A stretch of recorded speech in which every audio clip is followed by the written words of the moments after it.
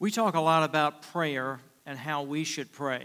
And we spent a lot of time this past year, particularly in our Wednesday night Bible studies and in a series of messages I preached through the first part of last year, focusing on prayer and what it means to pray and how we pray. But I'm in a series of messages right now focusing rather on how Jesus prays for us. Instead of us just focusing on how we pray, how does He pray for us? You see, as you and I understand how Jesus prays for us, we will then be able to align our lives with His prayer life for us. And in so doing, we begin to discover and to walk and to live in the will of God. So we're going through the 17th chapter of the Gospel of John, asking ourselves the question, how is Jesus praying for us so that we can align our lives with Him and then live out His will for us? Because He's literally praying in the 17th chapter of John His will for us, what He wants to accomplish in our lives. If we understand that, we move with Him in what He's doing in our lives. If we don't understand that, then often we pull away and go in the other direction of what He wants to accomplish in our lives. So if you have your Bibles, if you turn with me to John's Gospel, chapter 17, John's Gospel, chapter 17, and as you turn there, allow me to give you the background of this passage of Scripture. John is recounting an incident that happened the night before the Lord Jesus was crucified. He went with His disciples to what we know as the upper room, which is, if I'm correct, in the southwestern section of the city of Jerusalem. And when He finished celebrating the Passover, which He began as the Lord's Supper that night, He had to head towards the Garden of Gethsemane, which is on the opposite side of the city of Jerusalem. In between where He was in the upper room and where He was going to end up in the Garden of Gethsemane was what was known as the temple compound. It was called the temple compound because it not only contained the temple building, but it contained various courts. The court of the women, the court of the men, the court of the Gentiles, and those courts were based on who was allowed in each of those courts. And those courts were places of public prayer. They were often crowded with people, and this being the Passover, they would have been particularly crowded. And it was not unusual at all to walk into those courts and to see and hear people standing there praying out loud. That was basically the function of those courts. People could not go into the temple itself. Only the priests were allowed to go into the temple. So if you were a non-priest, you would go into your specific court of the women. That was a court that ladies could be in, court of the men. That was Jewish men, court of the Gentiles. That was the last court in that a Gentile could go in. And you would go into those courts and you would stand there and you would pray. And everybody around could hear you pray. If you've ever seen pictures of the Wailing Wall in Jerusalem with how the Jews stand outside the Wailing Wall and pray, that's basically the idea of what was going on in those courts. So we believe that as Jesus made His way from the upper room towards Gethsemane, and as He approached the temple compound, He took His disciples into the compound area, which would not have been unusual. They would have expected Him to stop and pray there. But He begins to pray in a way that would have surprised them, because He begins to pray and to engage in what we call intercessory prayer. That is standing between them and God and praying specifically for them and for us. In the 17th chapter of John's Gospel is the account that John gives us as he would have stood there listening to Jesus pray.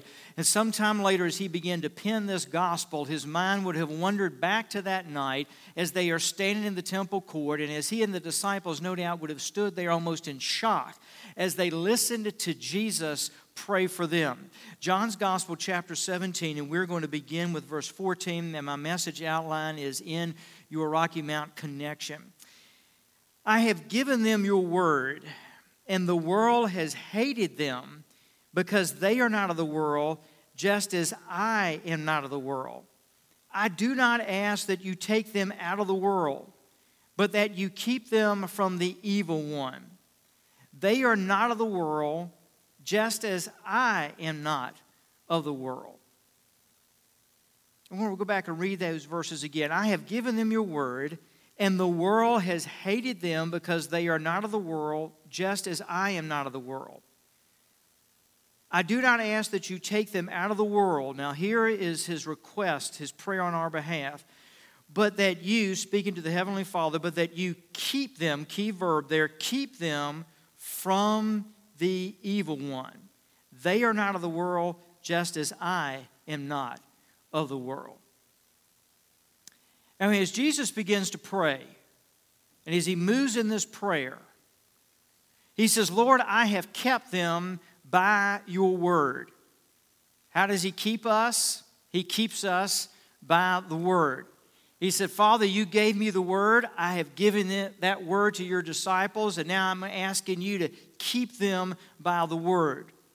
And what Jesus does here in this prayer is he begins to speak here of what I call two different systems.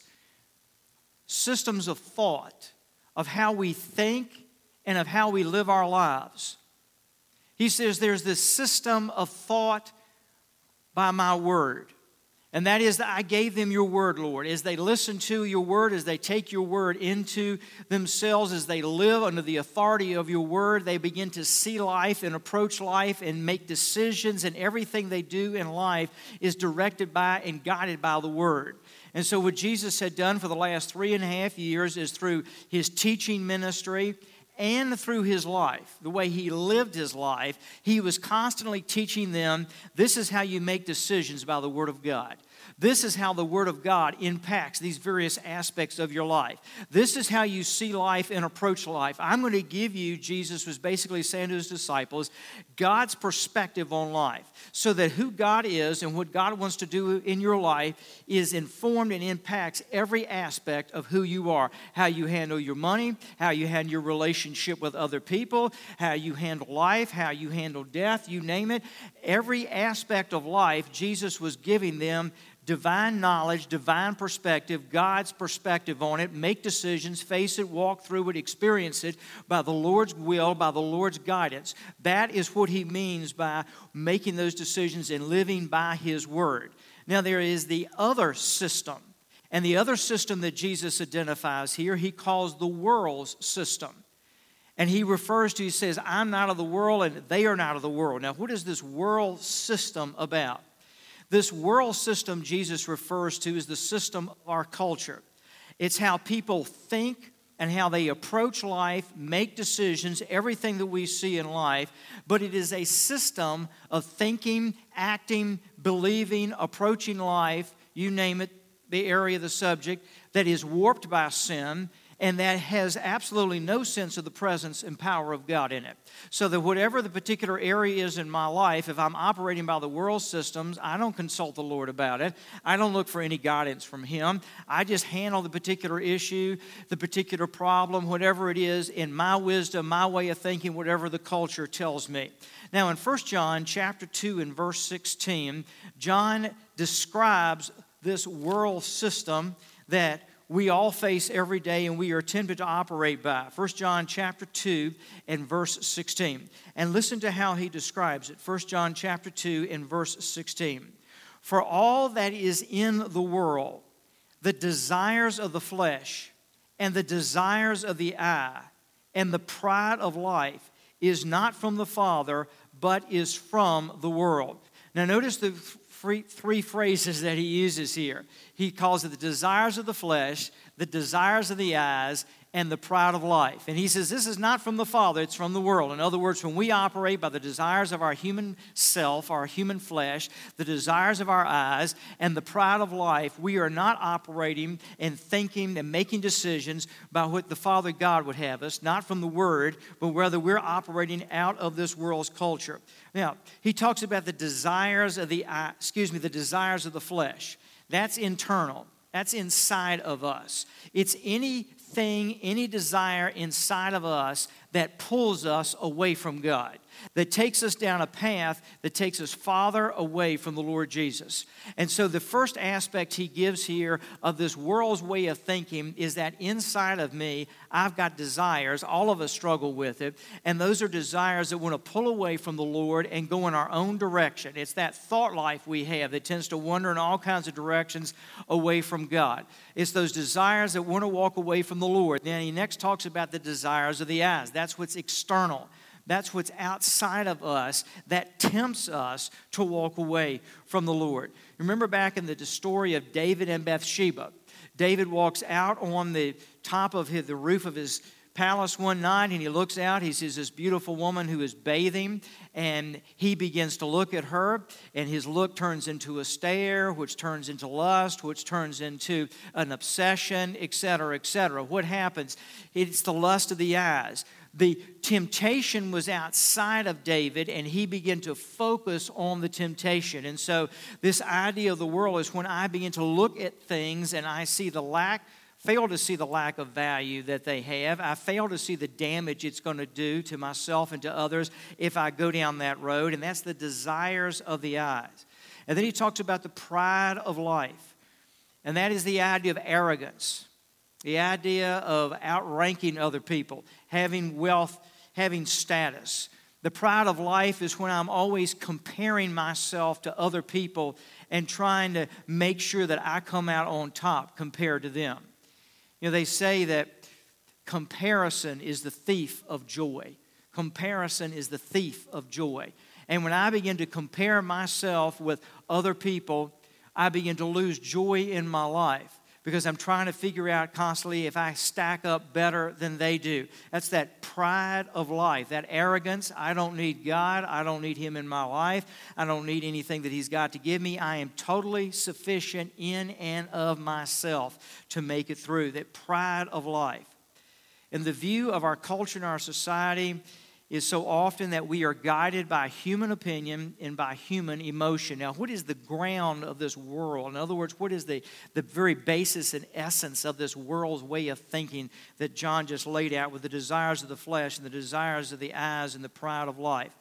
Well, in Ephesians chapter 6 and verse 12, Ephesians chapter 6 and verse 12, he lays it out. Ephesians chapter 6 and verse 12.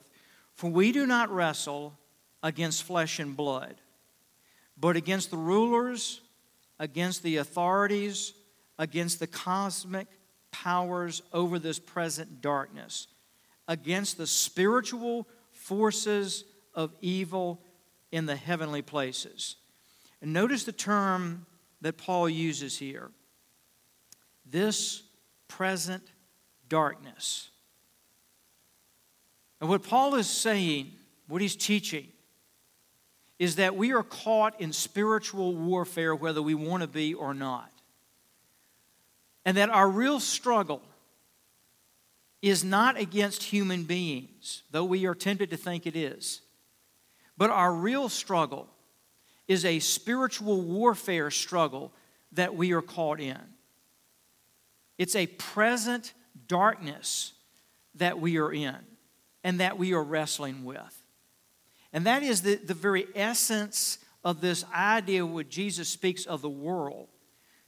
When he says that they are not of the world as I am not of the world, Jesus is saying, I am not operating out of this darkness. I'm not caught in this darkness.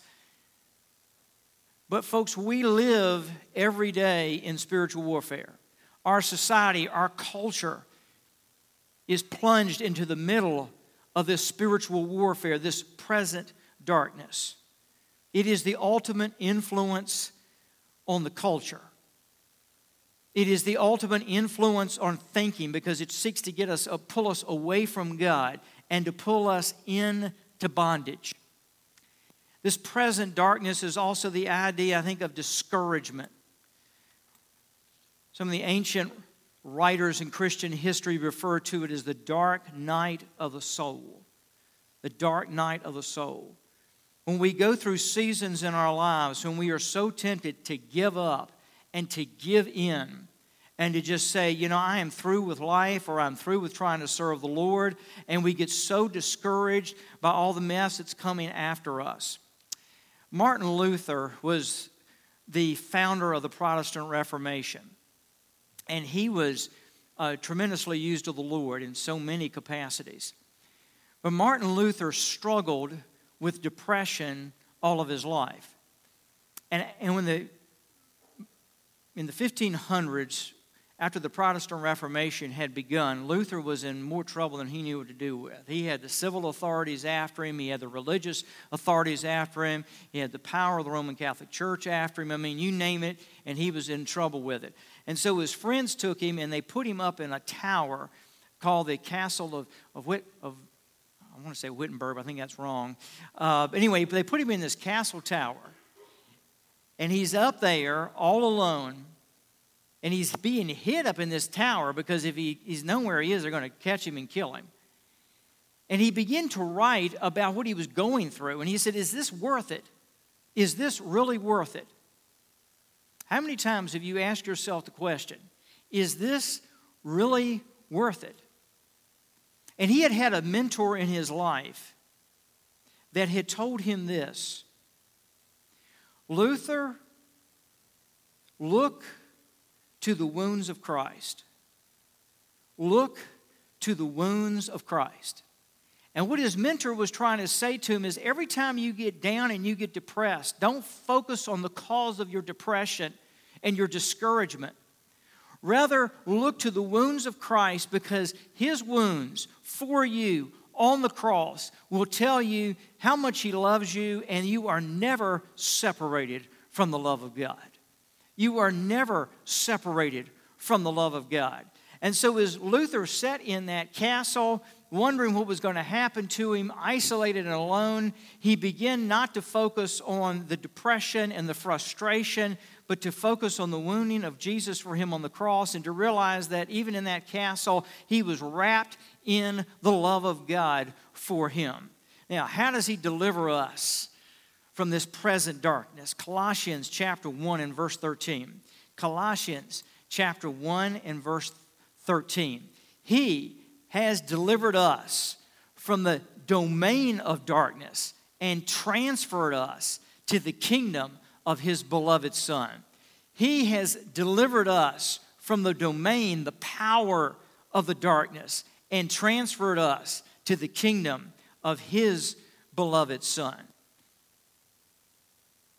What Paul is saying there is that he has acted, Jesus has acted, to deliver us from this present darkness. We live in a world that is impacted and influenced by this present darkness, but we have been delivered from it. We are delivered people living in the midst of a sea of bondage.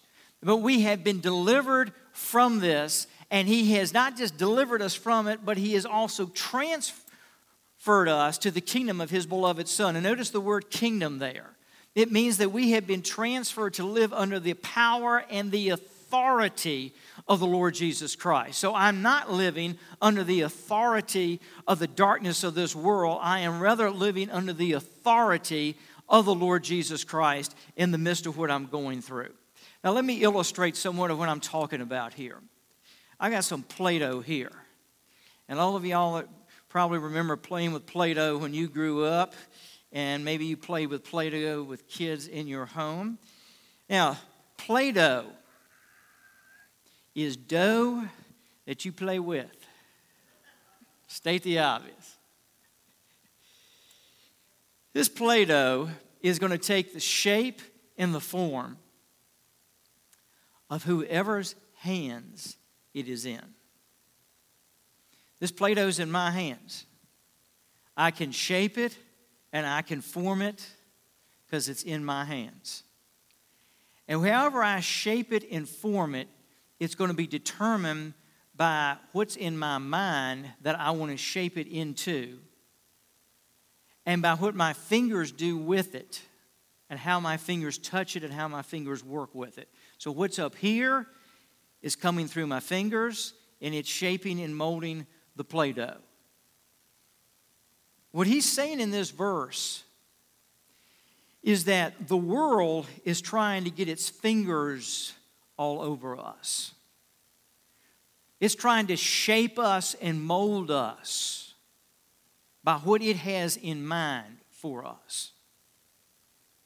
And what Jesus has acted to do is to take us out of the hands of this world and to place us in his hands, So that what He is doing is that He is shaping and molding us by what's in His mind and by His hands. Now, when this world shapes us and molds us, what it's got in store for us is not out of love, and it will take us into bondage. What He shapes and molds is out of His love for us. I want you to remember this. His hands on our lives are the only hands that will touch our lives that have got nail scars in them. When He begins to roll over our lives and shape us in His hands, remember that our lives are rolling all over the scars that are in His hands, because those scars, those wounds of Christ, speak of how much He loves us and how committed to us He is. Now notice what Jesus says in verse 14 of John's Gospel, chapter 17. He says, the world has hated them. He says, I gave them your word, and the world hated them. That's a strong word. The Greek word there, translated hated, means the world's been indifferent to them. It has despised them. It has disregarded them like they are trash, have no value or even a detriment. Now, here, catch what Jesus is saying here, because this is tough.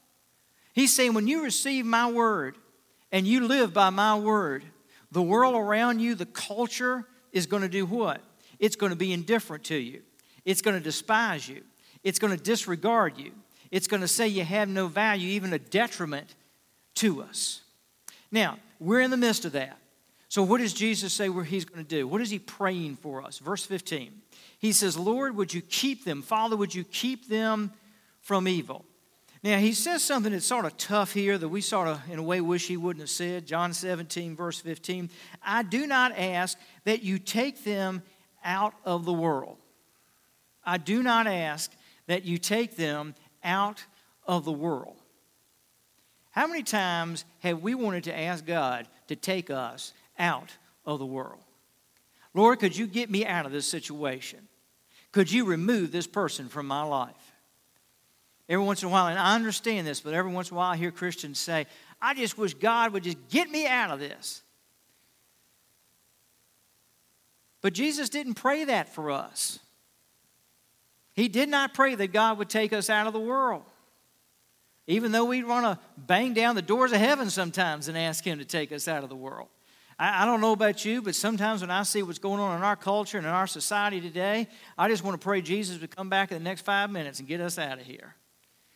But that's not what Jesus prayed for us. He didn't say, Lord, take them out. He says, I did not pray that you take them out.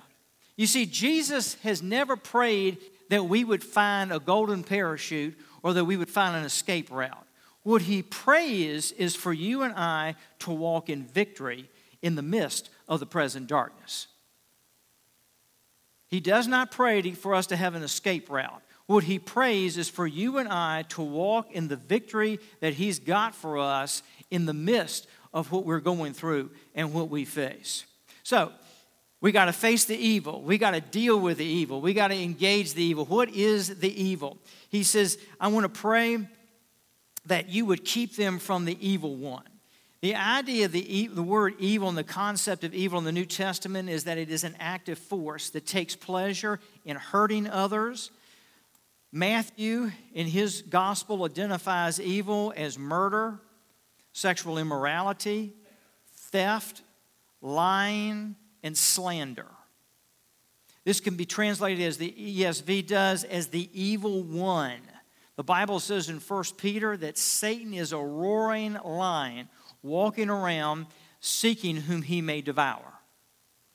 So what Jesus, the picture that the New Testament gives us and what Jesus is talking about here when He says keep them from the evil one is that Satan is literally walking around like a roaring lion and he is waiting to eat us up. Now, follow this, the phrase it uses, he's a roaring lion. What is the first thing a lion does when he comes up to his prey? He roars. Why does the lion roar? Because that intimidates the victim. That scares the victim. It paralyzes the victim to be in fear. And then he can jump on the prey and eat it up because that victim is literally petrified in fear. What does Satan do to us? He scares us. He intimidates us. He paralyzes us. Because Satan knows that if he can scare us and intimidate us and paralyze us, he's got us right where he wants us. Chewing us up at that point is no big deal because we're not going to put up a fight because we are so scared and paralyzed and we won't put one foot in front of the other. We won't lift a hand to fight him at all because we're so paralyzed with the fear and the intimidation. So he says, I want you, Father, to keep them from the evil one. He's saying here, I don't want you to take them out. And I'm not asking you to take them out. But what I am asking is that while they are in the midst of the darkness, while they are in the midst of this world, while they got to live in it, that, Lord, you would act to keep them from the evil one, keep the evil one from getting the victory in their life, the power in their life. Follow me on this. What Jesus is praying for you and I is not to pull us out of the fight, not to pull us out of the opposition, not to pull us out of the toughness, not to pull us out of the darkness. But what he's praying is that the power of God will be so operative in our lives in the midst of what we're going through that we will walk out of it victorious. That we will walk out of it in better shape than what we walked into it. That we will know a portion of the grace of God and the power of God and the love of God and the glory of God in the midst of what we're going through. So the next time we're in that present darkness and in that struggle, instead of saying, God, get me out, say, God, fill me up. God, empower me. God, pour yourself out. Release by the power of the Holy Spirit what you've got for me so that we walk out of this in the victory, Jesus, that you already secured for me on the cross. That is what he's wanting us to do. Now, when I look at society and culture, I often think that the way Satan works, the way he runs around and roars, is what I call a sin of the season. And that is in a particular way that Satan seeks to put people in bondage and tear them down. And it's very pervasive. It just sort of covers a whole period of time. It is the way that Satan is doing it. And he's trying to tear people up, put people in bondage, etc. Now, this is my theory, but follow me on this. When I look at the culture and the world and the society that's around us right now, whether you go on the internet, social media platforms, television, even one-on-one in society and culture. If I had to identify what I think is the thing that Satan is doing right now in terms of what I would call a sin that is prevalent in this season, it is anger. I am 59 years of age. I have never seen the United States so angry with itself. You can't hardly turn on a news broadcast that somebody is not ticked off with somebody. I'm not on much social media, but what part I am, there's just anger on it all the time. I discovered some time ago, I have a news app on my iPhone. And I discovered it becomes rather addictive. I mean, every time I turn around, I want to go to that. And I don't know if some of y'all got this on your iPhone or not. It was very convicting. Every Sunday morning, when whether I want it or not, I get this notification of how much time I spent on average per day on my iPhone. And I'm always in shock at how much time I was on the iPhone per day on some app. But I've discovered something. The more time that I'm on my news app, the more ticked off I am.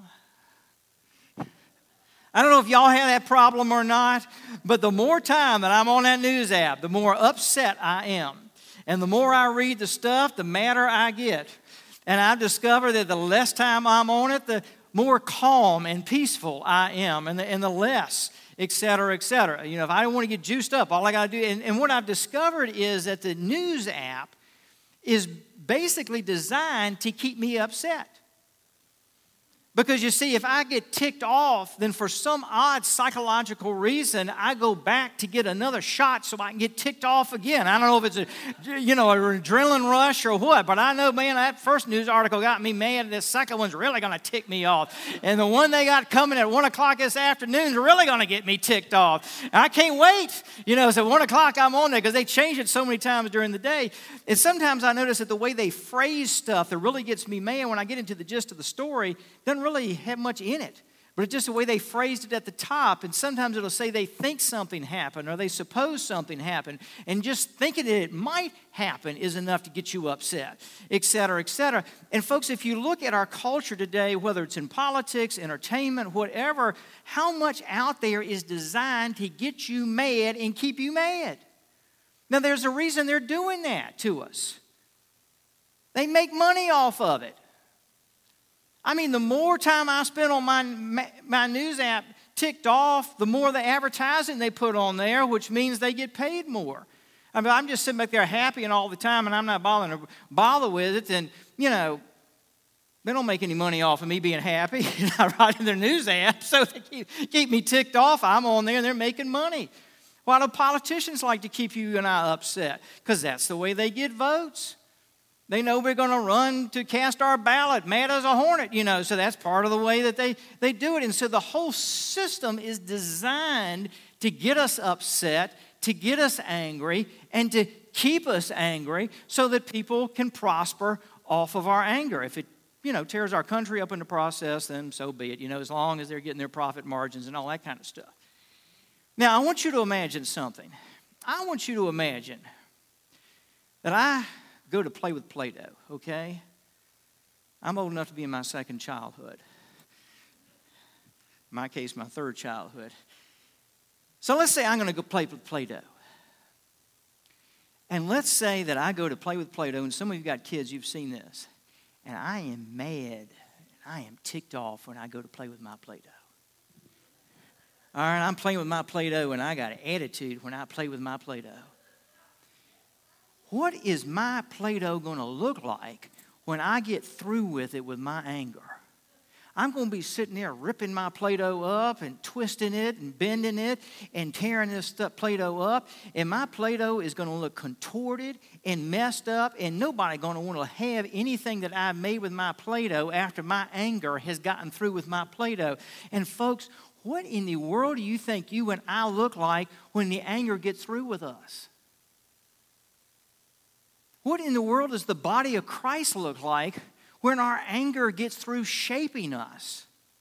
You see, if we're not careful, we're letting our anger shape us instead of Jesus shaping us. And as a Christian, regardless of what's going on around in my culture, Jesus is supposed to be shaping me, not my anger or somebody else's anger shaping me. Jesus' prayer was, keep them. The idea of keeping them is not that he sets us on the shelf and says, sit up there and look like a nice, beautiful Christian. It is rather the idea of the calling of God.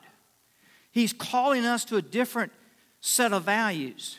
He's calling us to be shaped by him. He's calling us that our thinking is shaped in after the thinking of the Lord Jesus. That our actions are shaped after and by Jesus. And that our attitudes are shaped by Jesus. Let me illustrate what I'm talking about. Because this keeping is not static, it is active. On the cross, as Jesus was dying for 3+ hours, he was in a sea of anger and hostility and unfairness.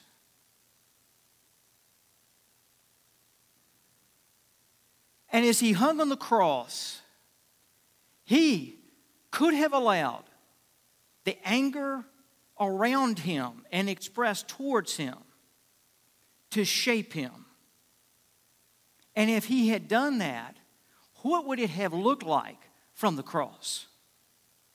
If the anger of the people at the foot of the cross And the people who got him to the cross had shaped him and molded him, what would that have looked like on him? What would it have sounded like coming out of his mouth? I mean, he could have, with the power of Almighty God, literally damned every person along the way, from Pilate to the soldiers to the authorities, etc., and killed them all right on the spot. But what does he do? He chooses in the sea of the world that he couldn't get out of, he did not escape from, he plunged himself into literally the darkness of the cross in this sea of anger. What did he do? He's hanging there on the cross.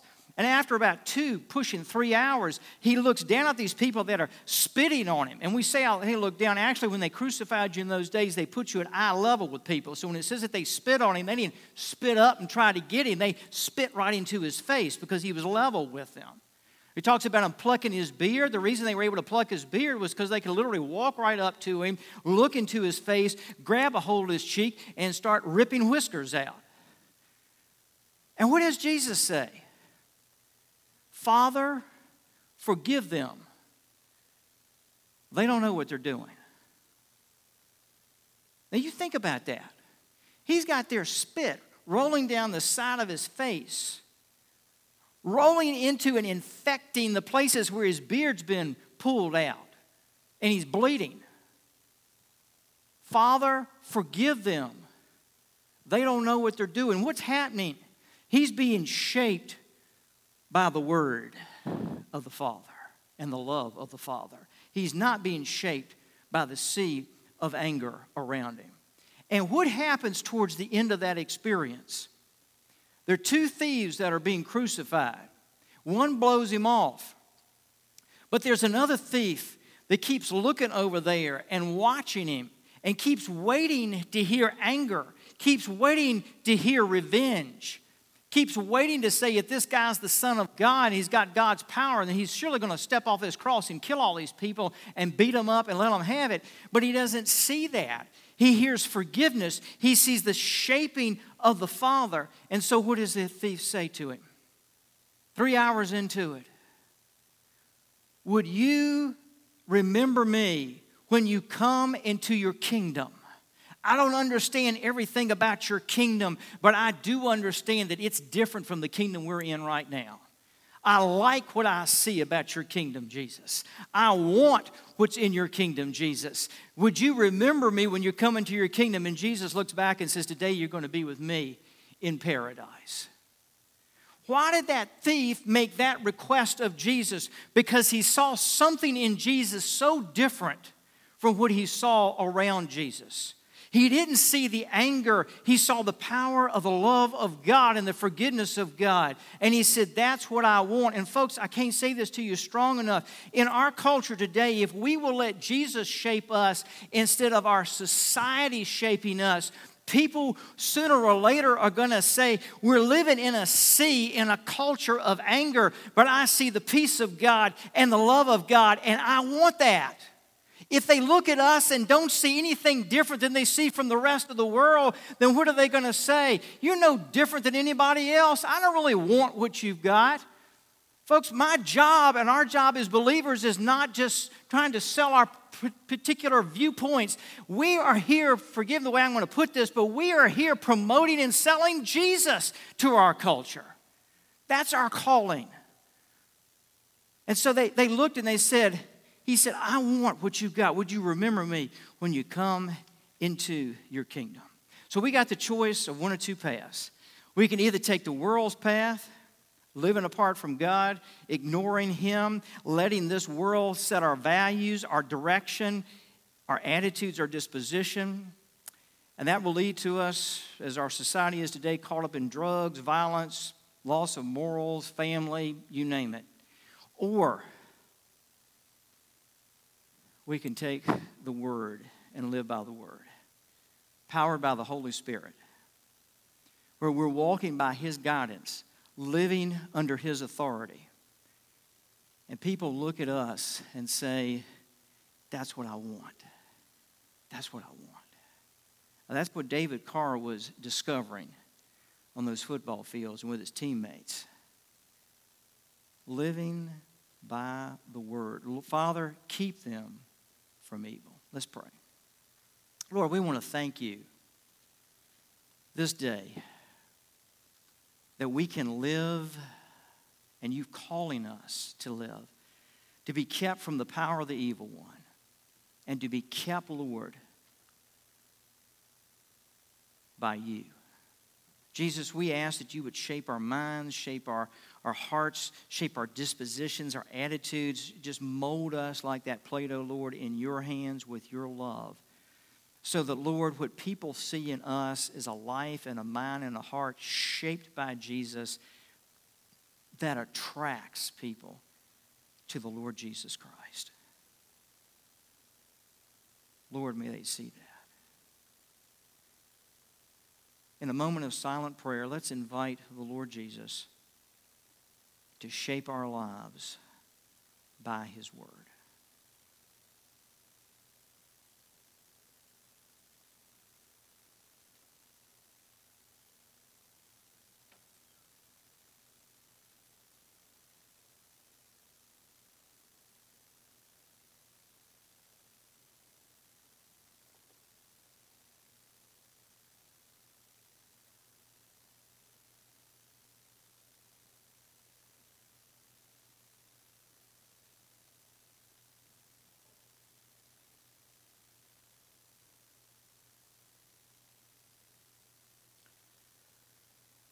Lord Jesus, may we put our lives at a place that you've got the first dibs on shaping us.